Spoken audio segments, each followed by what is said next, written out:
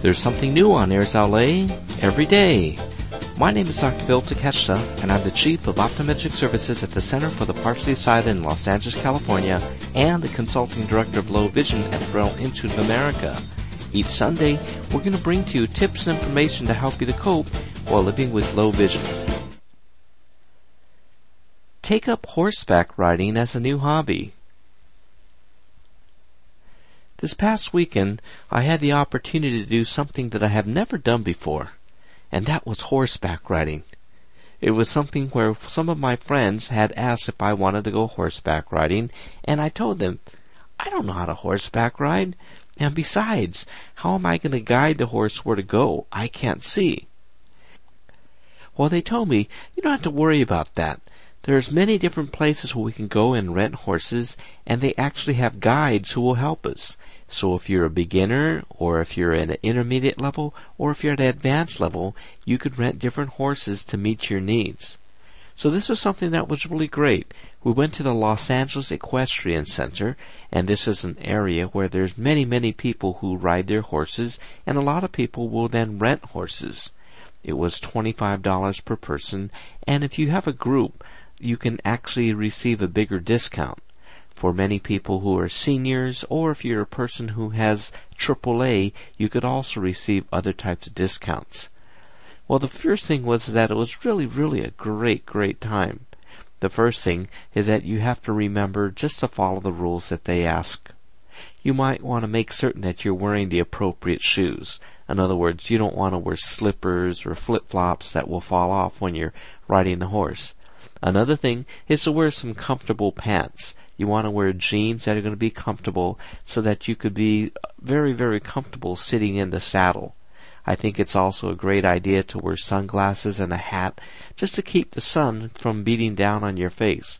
You don't realize that even though it's not very hot, if you're out in the sun for about an hour or so, you do start to feel the heat coming on you.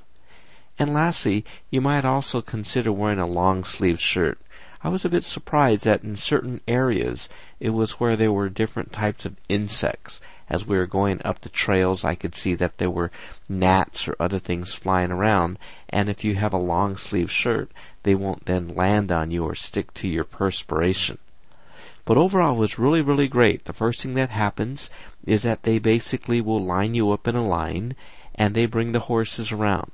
The horse is already saddled, and then they adjust the horse's saddle for you. So depending on the length of your legs, they adjust the saddle. Next, you climb up a few steps, and then you're up on a ledge, so to speak, and this makes it a lot easier for you to mount onto the horse. In other words, it's not like watching a cowboy movie where you have to lift your leg and pull yourself all the way up.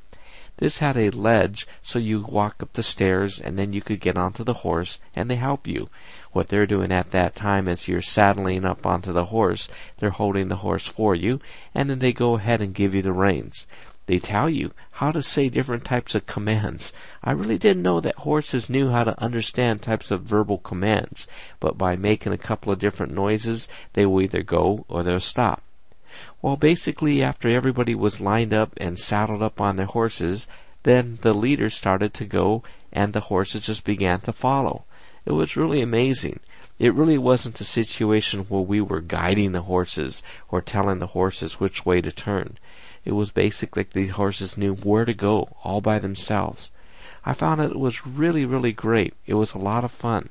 We were going up and down these different types of trails, and the trail guide would tell us all about these different areas. It was really nice because it was a nice cool breeze, and we rode for about an hour.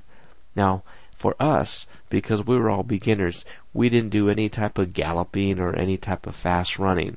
I'm not certain, but perhaps in some of the more advanced classes they do have that. But for us, this was just a matter of sitting. You're basically sitting, and it was something that I was surprised at what kind of a workout it was. I guess that my legs weren't accustomed to straddling a horse like that, so I could tell that my legs felt a bit tight after. But it wasn't as though it was pain, but it just felt as though I was getting a good type of a workout. Well, after we finished riding, we went inside, and then we all had lunch, and it was just really a great fun event. So I recommend that you contact your local horse stable or equestrian center. Ask if they do have different types of services where you could rent a horse and that you could go out with a guide to guide you. I think you'll find this to be a great time, and it'll probably be a new hobby. I know for me that it certainly will.